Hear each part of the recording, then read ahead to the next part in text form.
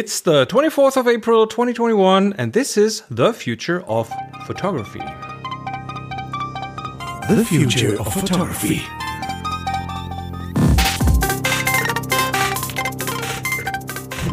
And the entire gang is back. Adrian, Emar, Jeremiah. How's everyone?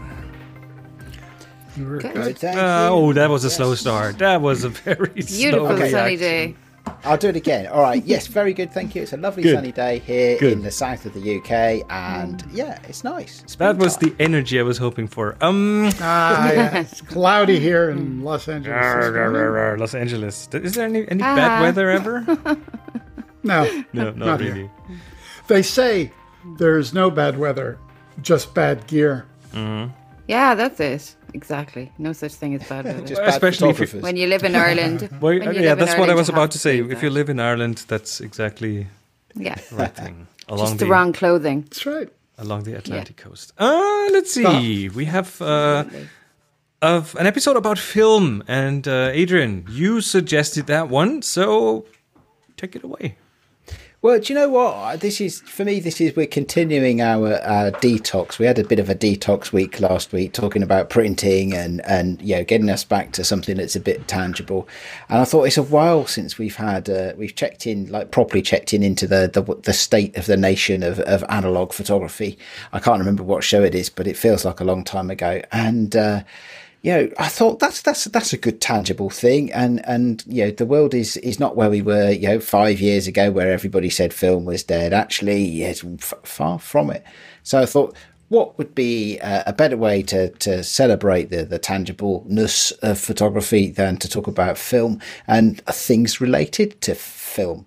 And did you know, for example, that as we record this today, we've just reached the end of Polaroid Week 2021. Did everybody know about that?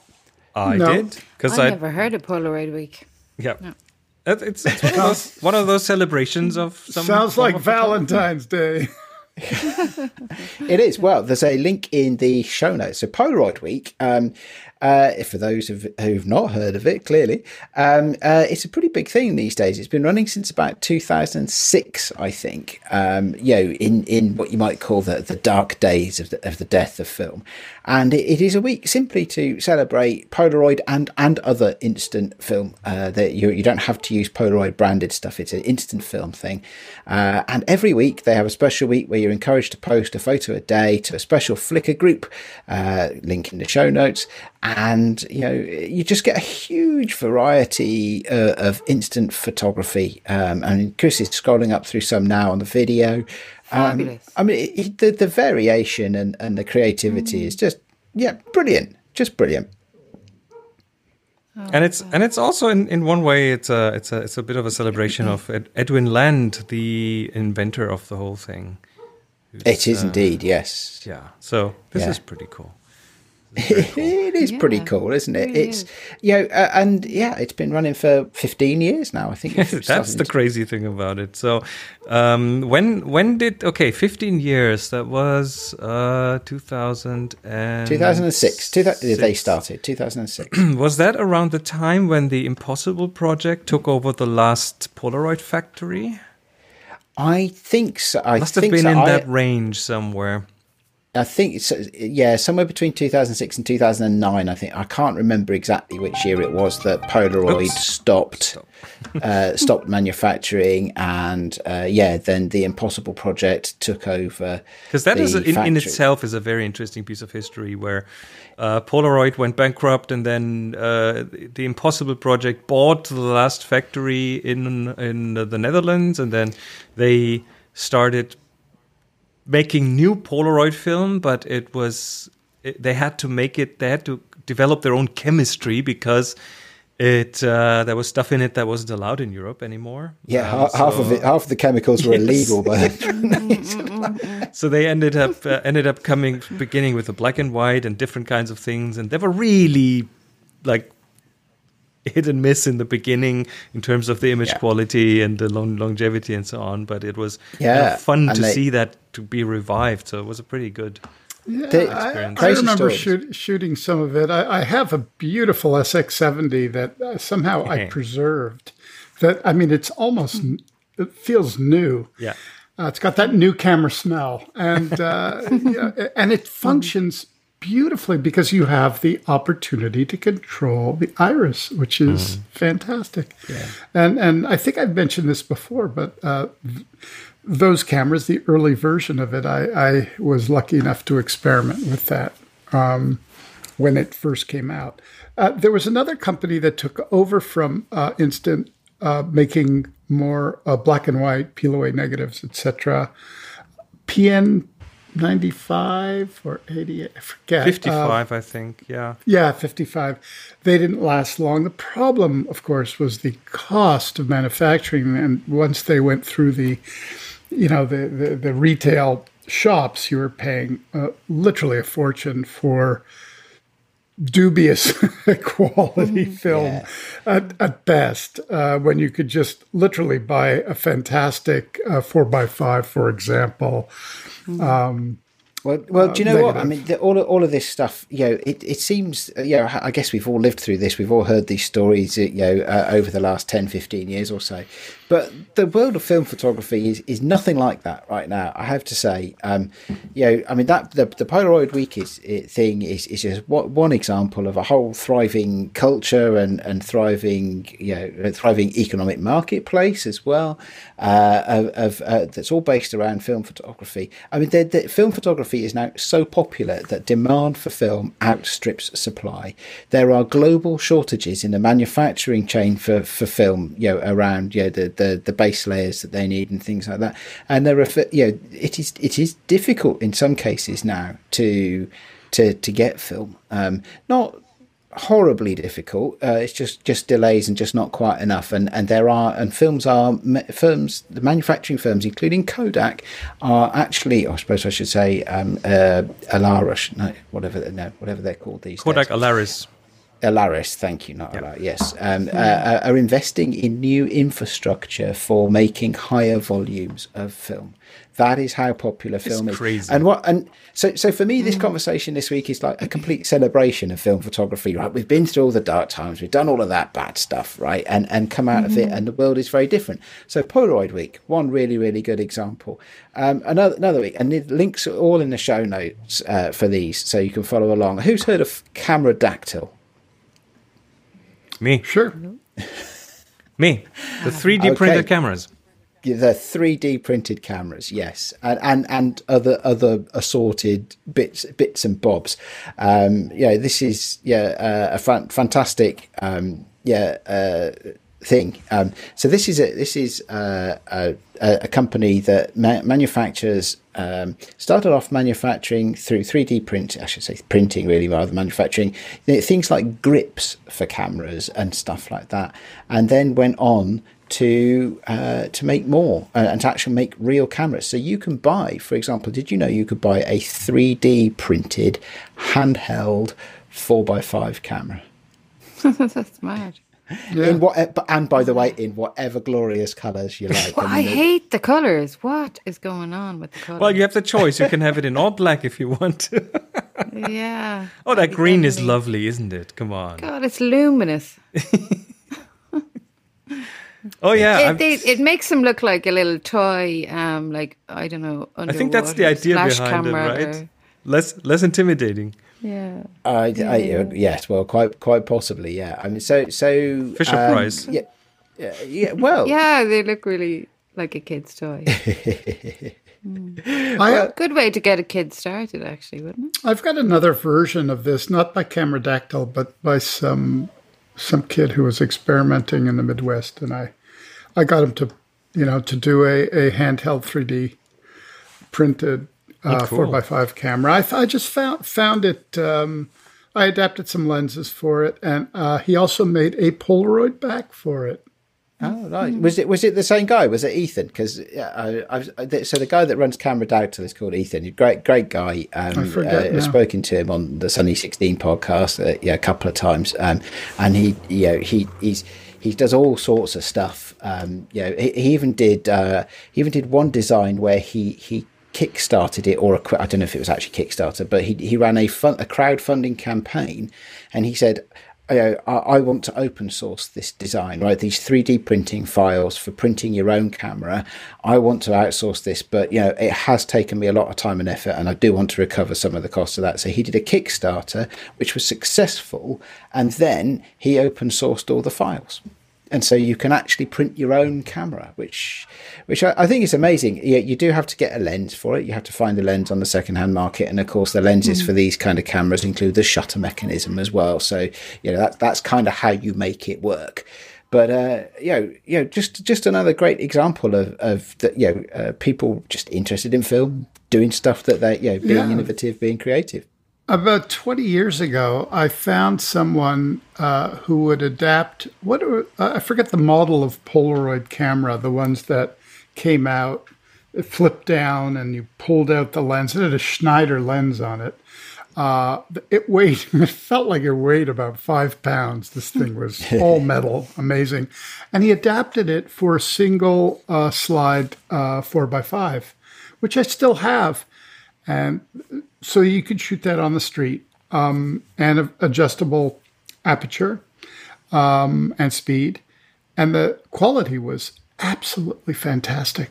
It's really good to take out. There's some great stuff. Okay, on to the next one, right? This is one I actually own, right? So this is the Reality So Subtle Pinhole 6x12 in this case. They make a range of sizes, but this is I happen to have the 6x12, and the 6x12, by the way, refers to centimeters. So your negative is 6 centimeters by 12 centimeters. This is a glorious piece of kit. You'll notice from the photographs it has 2 pinholes. They're on the thirds. So instead of having one that is in the center of your film, aligned vertically to the center of your film, this is on the thirds. So you can have your horizon on the lower third, or you can have your horizon on the upper third, which is a fantastic thing. Just a great little box. I've chosen Reality So Subtle, who are based in France, simply because I happen to have one. There are any number of great brands out there making, crafting, I should probably say, crafting pinhole cameras. And pinhole can be a lot of fun. Yeah. The only thing that's not fun with this one is it's quite tricky to load. But other than that, it's a fantastic piece of kit. It's quite a convoluted loading mechanism. Are you aware that today, when we're recording this, Saturday, the 24th of April, is World Pinhole Day? Oh, is it? I knew it was around now. I didn't know that. It is today. So what is World Pinhole Day? I think it's a volunteer run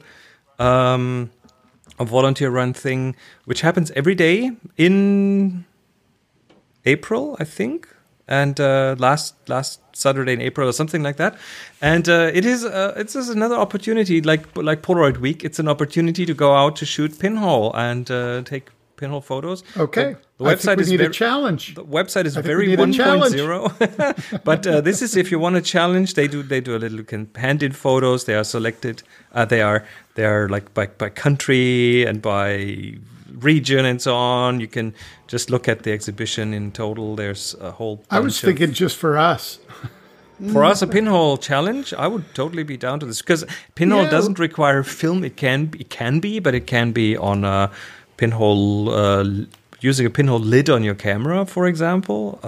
That's right. Lots of different ways to do that. But World Pinhole Day, it's a bit late as a suggestion for this year, but maybe put it in the calendar for next year. You could get a pinhole app for your phone. Oh yeah, okay, yeah. It emulates somewhat. Okay, yeah. So challenge. Throw down a body cap. Body cap pinhole is quite common and can be used on any interchangeable lens digital camera. So this is definitely accessible technology.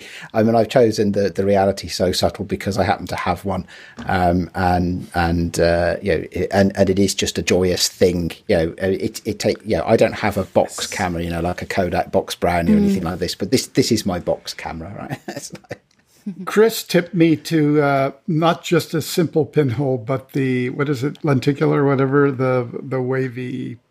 Oh, the zone plate. The zone plate. Yeah, the zone plates, which are very fascinating to use, especially on a high-end digital camera. The quality and control is pretty interesting what you get. Well, Chris, and you have some you have some history with pinholes yourself, don't you, Chris? And is there any news around pinholes? So yeah, thank you for giving me the opportunity to plug something here. So the original there is the Marquardt International Pinhole, which is a pinhole camera that I built 10 years ago, and I built it together with a craftsman, with several craftspeople actually, and it ended up becoming this work of love, of a lot of sweat and tears, and there's like a little history there. Of like the development with different people from woodworking to metalworking to leather to like a really interesting mix of materials, and it ended up becoming this this 10 cameras, just 10 cameras with 10 different woods and 10 different material mixes, and and then it was kind of over. That was the plan initially, and that helped me finance all the metal work, which was kind of the most expensive part of it. And then, but we still had some of that left over. So the craftsman, the cabinet maker that I worked with for those cameras, he took some time over COVID, and he has built new ones, and we still had some of the metal pieces left. So there's a new run coming out soonish. Probably. Well, that's good. Yeah. So and soon there will be the Marquardt International Pinhole Day. Yeah, but the thing That's is, this niche. That is, isn't it? That's very niche. Very niche because of one main reason. This is not a mass market article. Those remaining roughly 50 cameras that are being made right now. That's it. That's all there will ever be on this planet. So what's the price tag for such a lovely object? Yes. Is that not worked out yet? Yes. Highest bidder. No, not quite. Not quite. But over but at they're a rare item. Over at internationalpinhole.com, there's a list to put your name on, and they're collector's items. They Yes, are indeed. the first 10 certainly are. Now we're starting the inflation with 50 more, but right, they're about to be minted as NFTs. That's I think I'm going for that. But this is the first time that I've ever made a physical product and sold it, and that in itself was even with the product as in quotes simple as that, because it is a wooden box with like really beautiful craftsmanship. It's some metal parts, it's some leather, it's some attachment mechanism, and getting all the materials together, designing it, putting it together, building 10 different prototypes until you find the one that works, and then the whole delivery, the whole selling it and delivering it, and doing training around it. That was a very intense experience. So I can't even imagine what it must be like to build a car or something. Good point. Must be Good crazy. point. Okay, right. One more camera, and Yes. then we'll move on and talk about film itself. This next one, back to large format again. And there are a number of small businesses and Kickstarter funds that have built large format cameras over the last few years. I've picked Intrepid Camera, which is a British company, really for amazing, not aren't they? because the cameras are cool for one thing, but also because they're also starting to move into the darkroom space now as well. Oh, yes. So there's a lot going on there. So this is the Intrepid cameras are full movement, large format cameras, 8x10s. I think they do 4x5s as well. But this is top quality stuff, And amazingly affordable. Yeah, they really are, aren't they? Seriously on my wish list, one of these. Someday. It's not an area of photography that I have any real expertise with, or even experience, I guess I should say. But I know that the people that use these things love them to bits. But, neither do I. But actually, at those prices, like, it's not off-putting to. Do you know what I mean? Yeah. Well, you need. Really I think you need to buy the lens as well. So again, this is another one where you need to be picking up lenses. Most often, of course, second-hand lenses which have the shutter mechanisms built in, and so on and so forth. But it is. I think the people that I speak to that are really into large format, it's the amount of control and the craft that goes into it, and the thought process that has to go into every single image, which is part of the appeal, of course.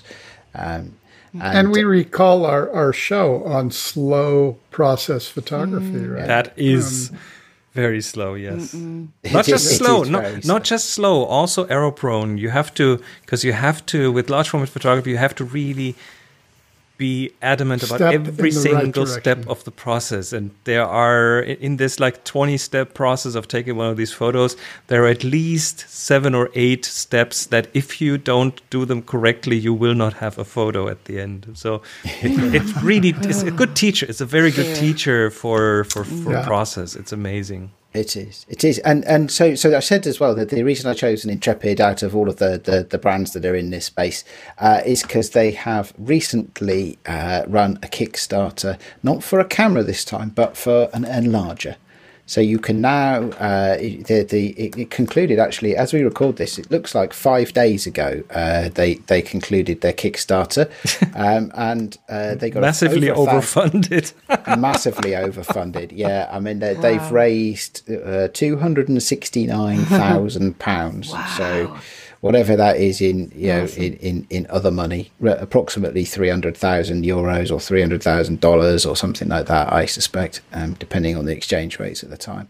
But so you're almost a sort of one-stop shop there for your analog workflow, aren't you? And the principle is genius, because what they do is, in order to get to the enlarger, they offer a back that you can put on the camera, so the camera doubles as an enlarger. So for anyone who wants to get into this whole thing without killing the bank, the account, that is a very good way to do it, and it's still very, very high quality. So yes, absolutely. Cool. Right. Who wants to talk about film then? Right, we've talked about cameras. Next couple of links, and this is a link-based show, but I really wanted to make it just a whistle-stop tour through the world of film, just to show how vibrant and energetic it is right now. And those links are all in the show notes for everyone listening right now. They are indeed. Links are all in the show notes. Next up, then, first film is a film called Cosmo Photo, and this. Two reasons I picked this. Again, because there's tons of this stuff going on, so it's been very hard to pick specific examples of these things. But Cosmo Photo, 2 reasons. One is that I happen to know the guy who does it. I got to know him through podcasting about film photography. So he's a nice guy, and he's working hard to make this work and make it fun. And the second is just look at the graphic design on this stuff. Right, for those that can't see it, or will click the link when they get home and stop traveling or whatever it is, if you think about sort of Soviet era graphic design, Cosmo spelt with a K in this case as well, just the design is beautiful. You're showing the 35mm box there. The 120 box is also really nice as well. Can I ask an odd question? Sure, of course. How's the film? That's a really good question. What question is that? The box seems great. So come on! If you drink wine, don't you like a nice label on it as opposed to it? There you go. It makes it taste better. All very good questions. Well, first of all, in case I haven't said it already, this is a black and white film. It is made, I believe, somewhere in Eastern Europe, and the exercise is a branding and reselling exercise here. So these people don't manufacture their own film. It is a great film. It's a black and white. It's not particularly high contrast. It does have some really nice tones. and it is again just but one example. I could equally have chosen the Japan Camera Hunter Street Pan film or anything Washi else, Washi. I think that's the next one on the list. Oh no, it wasn't Washi in the end. No, I was going to put a link into Washi, but yes, check out Washi Films because they've got some crazy stuff going on. Next link in the list, something a bit more colourful this time. So that was a black and white one. Here's a colour one. It's called Revolog. Or the company is called Revolog. They make two brands of film, actually. One called Revolog and another called Double, where Double is Dubble. Some of the fun, this is low volume, fun stuff. A lot of it has special effects built into it by exposing the film to various different things, and you can get sparkles and you can get ready-made light leaks and lightning strikes and stuff like that. I'm sure in a distant past I know how they do this stuff, but they take the film and they expose it, not expose it as in take a photograph, but expose it to some chemicals and things like that. It's pre-destroyed film. It is, yes. Or they flash it also, which is exposing the film to a little bit of light on that, and distressed is a good way to think of it. This is colour film that has been pre-distressed, so that it's got some special effects built in, and of course the joy of shooting it is you don't know what to expect. Yeah, right, okay. Could I ask a general question to everybody? What do you think? I'm not talking about the kind of large format, slow photographer, 8x10, 4x5, deliberate landscape, process as meditative, etc.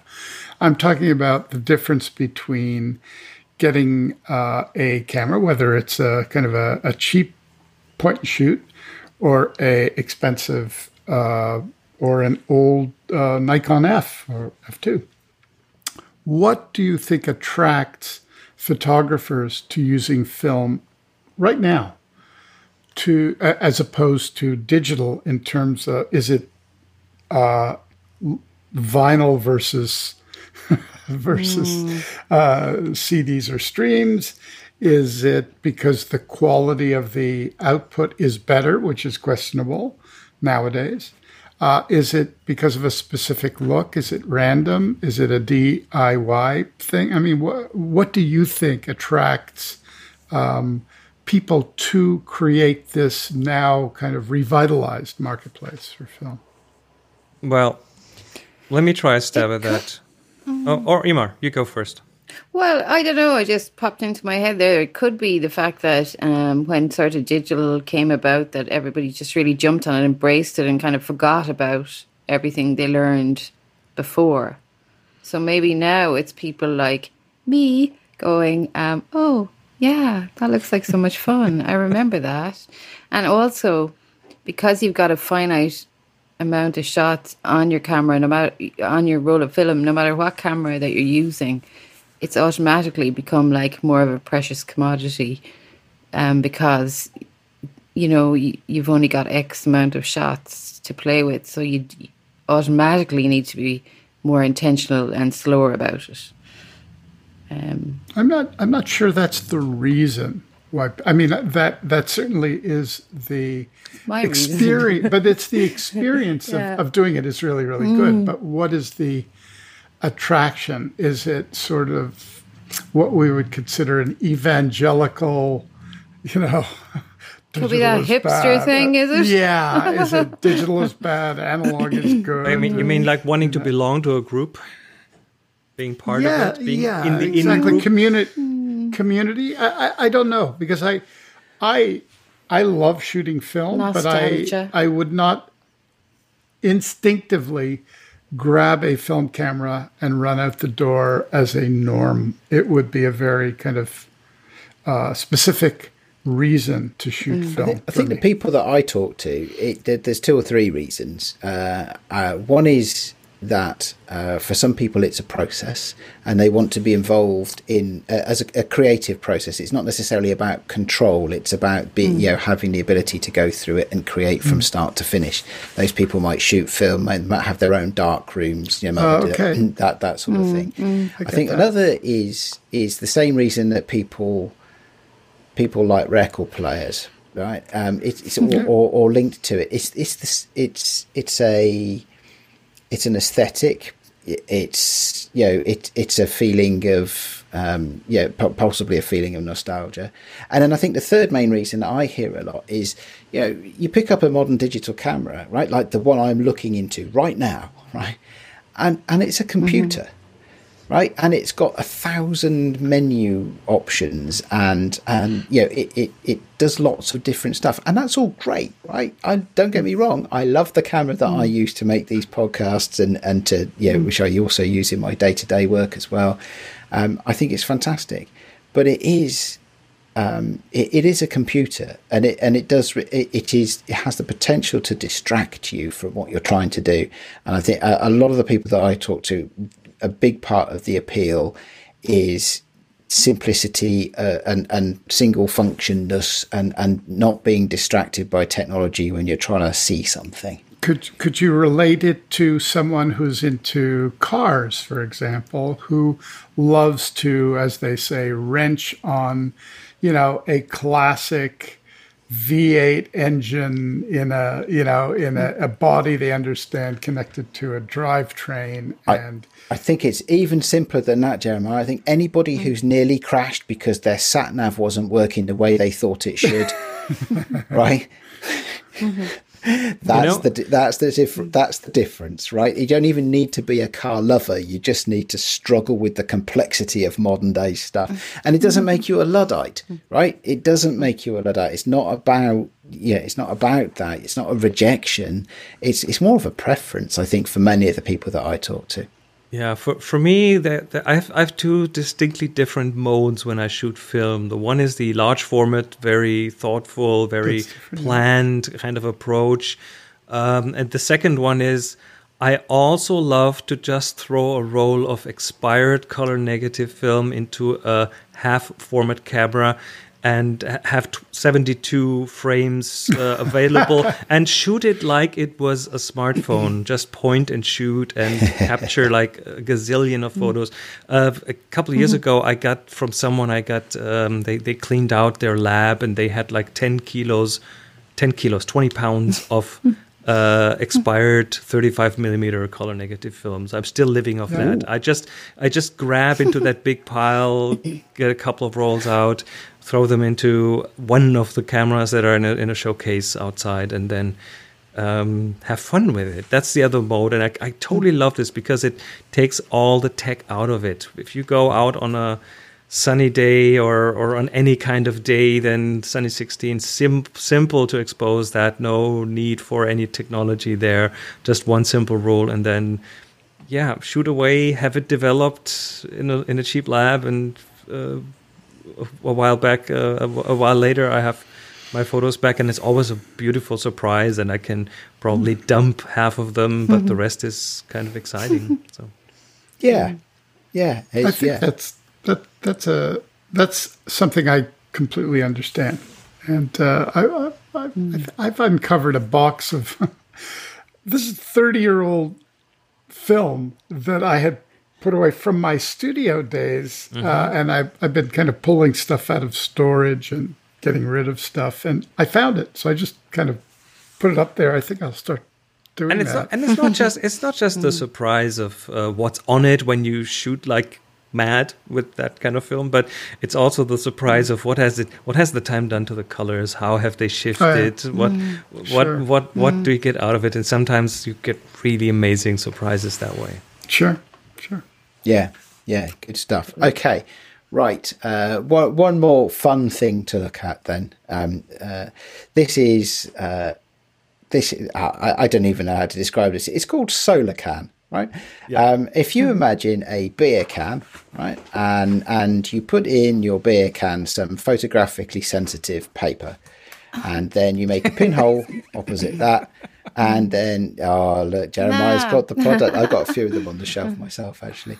And leave it 6 months exposure time, that kind of thing. Wow. And it tracks. It tracks the sun through the sky through a period of 6 months and things like that. It's quite phenomenal images you can make with these things. Yes, I thought if we talk about long exposure, 6 months is a pretty long exposure. But anyway, these are the SolarCan themselves. A company run by a guy called Sam, who's a really nice guy, and again works really hard within the. So it's a bit of a self-fulfilling prophecy, isn't it? Because as I was putting together the show for today, of course, I relied upon the people that I know for the interesting stuff, right? So, I'm sure there are other examples from elsewhere in the world for people I don't know, and I'm completely not aware of what's going on. So I'm not trying to say for one moment that the whole of the film photography culture centres around my mates in the UK, but. Because clearly that's not true, but they just happen. But that's to be, who we're getting. Yeah, it just happens to be the people I know.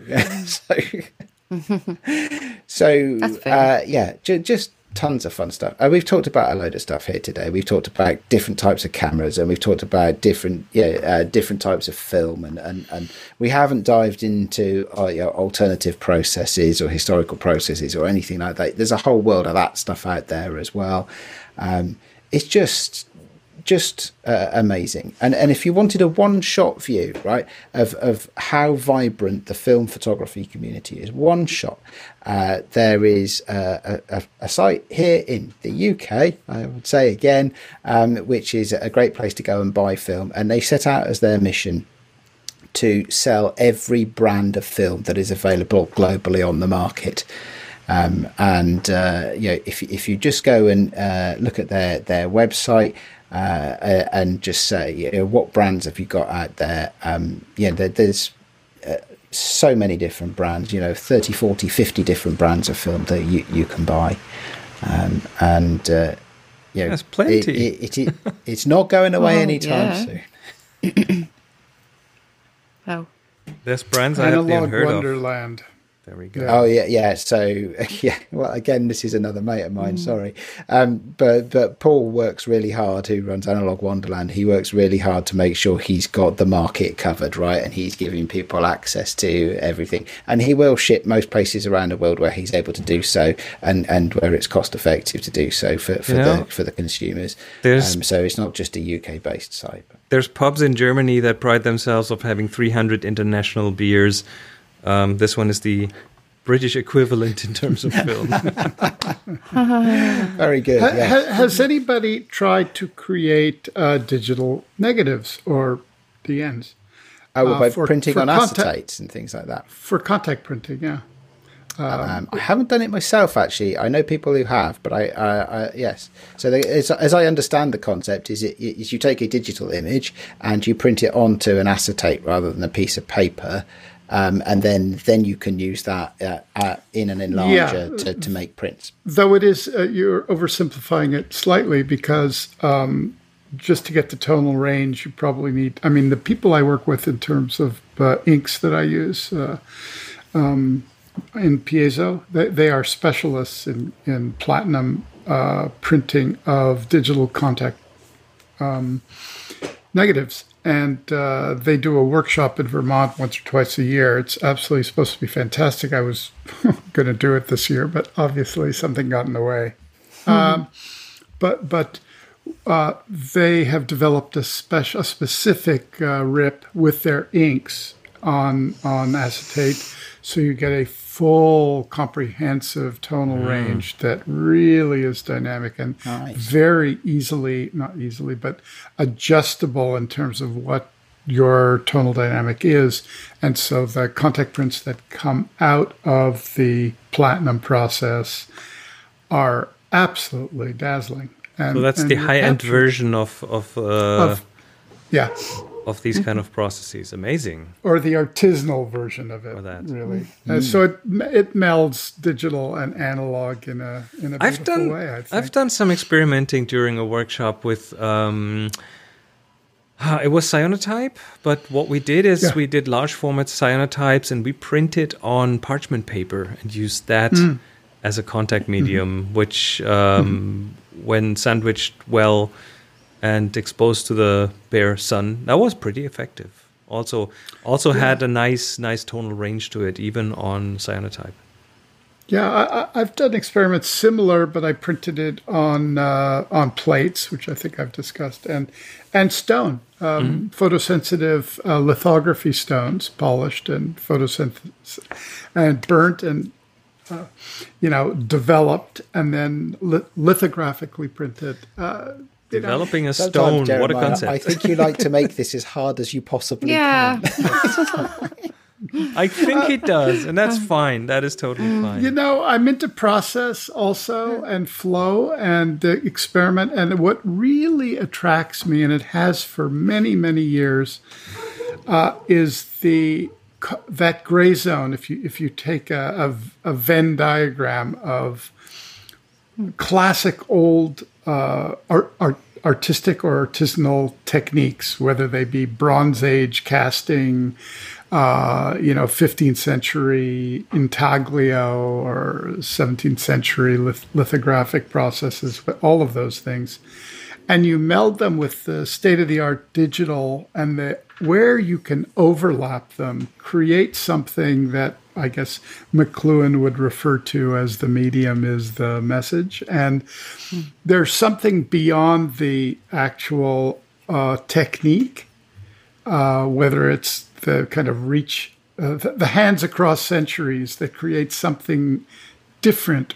I want to even say greater than the sum of the parts. And there's a tension in the visual experience of seeing it or holding it or just moving around it that is very specific. And that gray zone has always interested me as an artist. So that's one of the reasons that I've played in this field and have for a long time. I think that's a good way to sum up the message here. What does this all mean for the future of photography? Well, I think there's two things, right?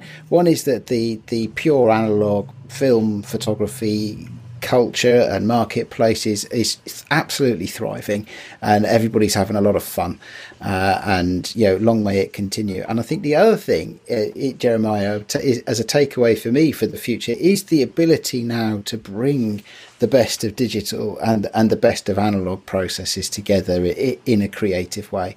Because for a long time we had this whole thing, didn't we? Film versus digital, and it just isn't like that. No. It just isn't. Very true. And so the future of film photography is absolutely positive and is absolutely intertwined with all the other technologies that we have available as well. There we go. And that's all I've got to say about that. Well done. Thank you so much. Let's move on to the picks of the week. And I'll just very selfishly elbow my way in first because I believe we have talked about this little piece of history here before.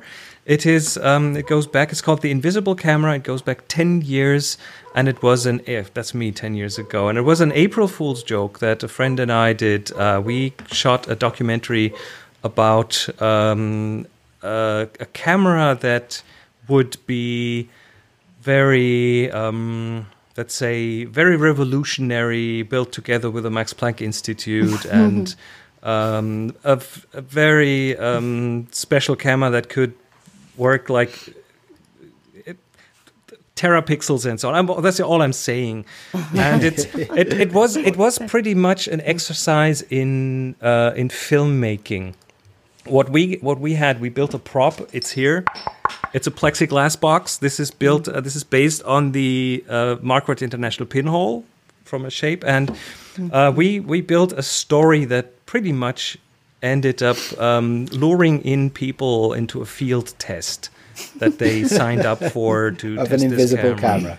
Of an invisible camera. Well, it was a plexiglass camera. We called it the Invisible Camera, and there's me in the field working with it, talking about it, demonstrating it. We had a chemist on board who would make special chemistry for it, and the film was very specialized. We invented directional desensitization.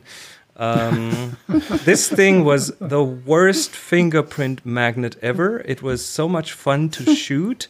It was a wonderful exercise in.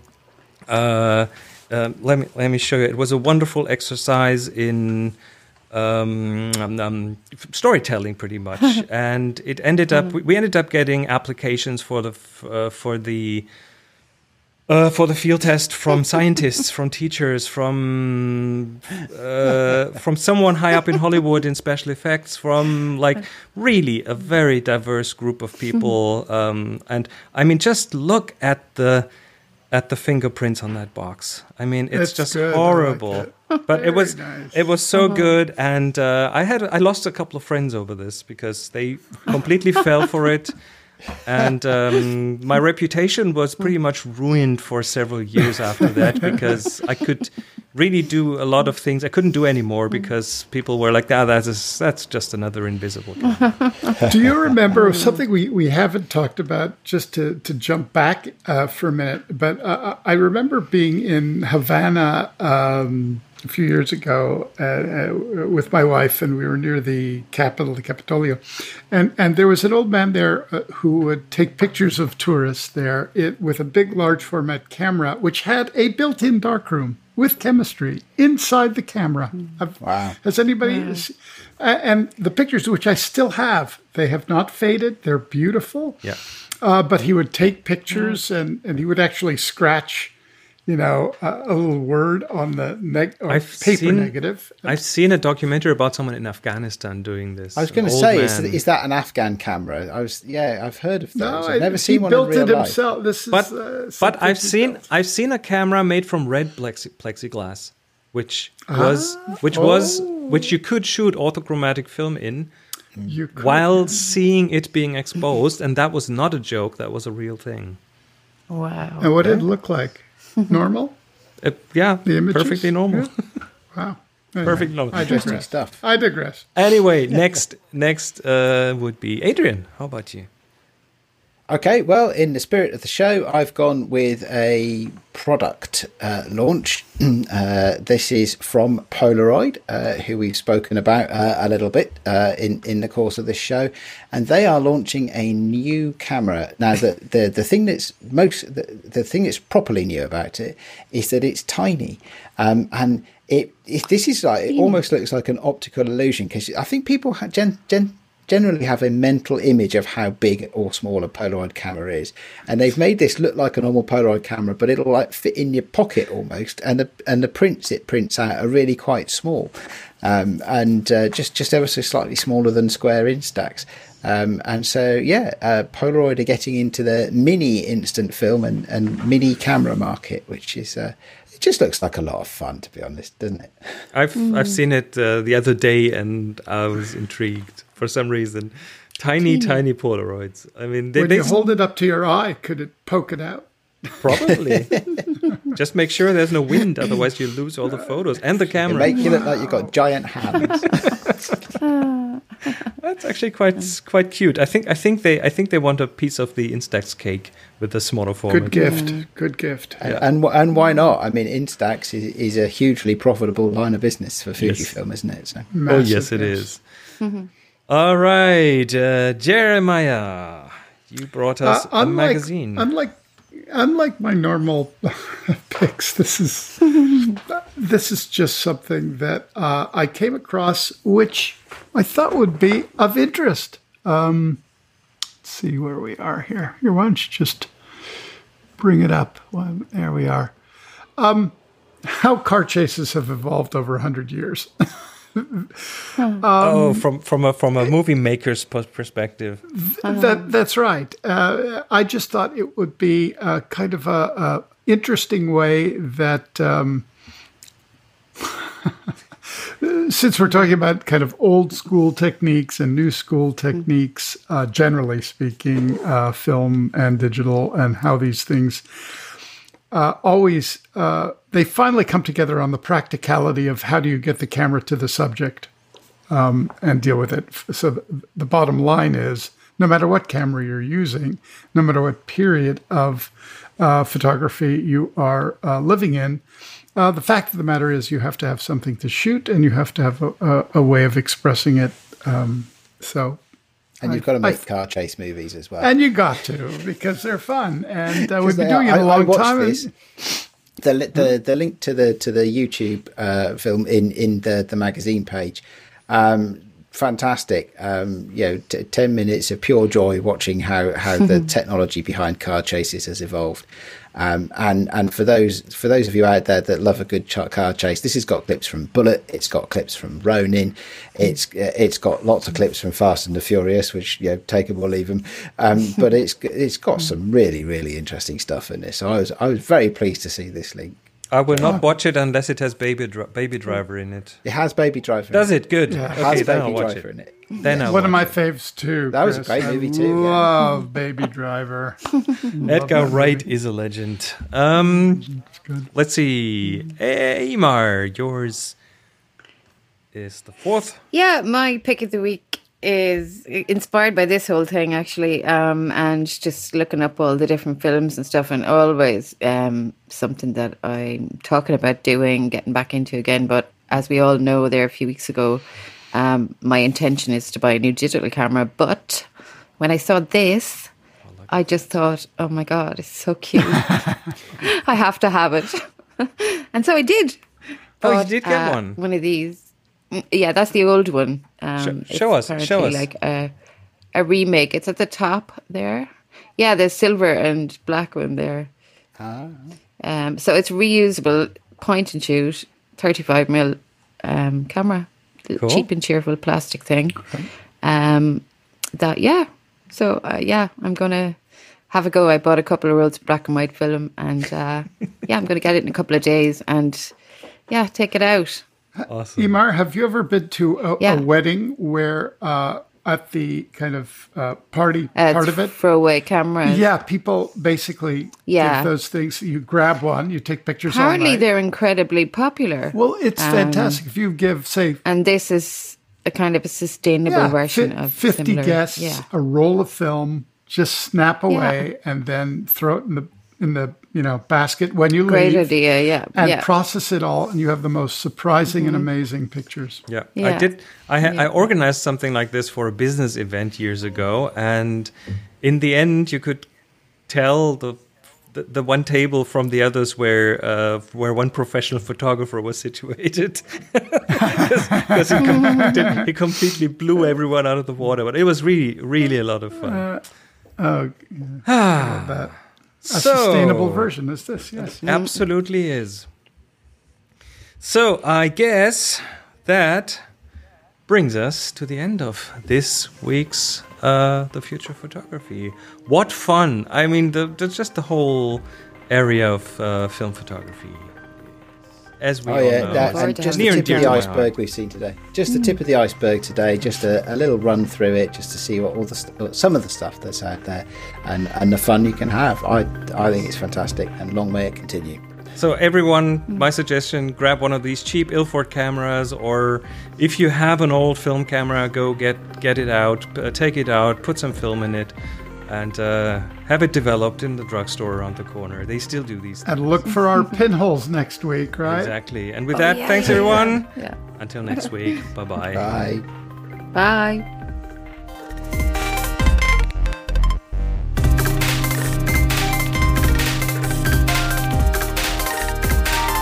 You've been listening to The Future of Photography.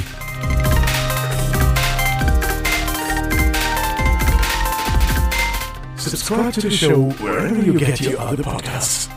Find the show notes and more information at thefutureofphotography.com.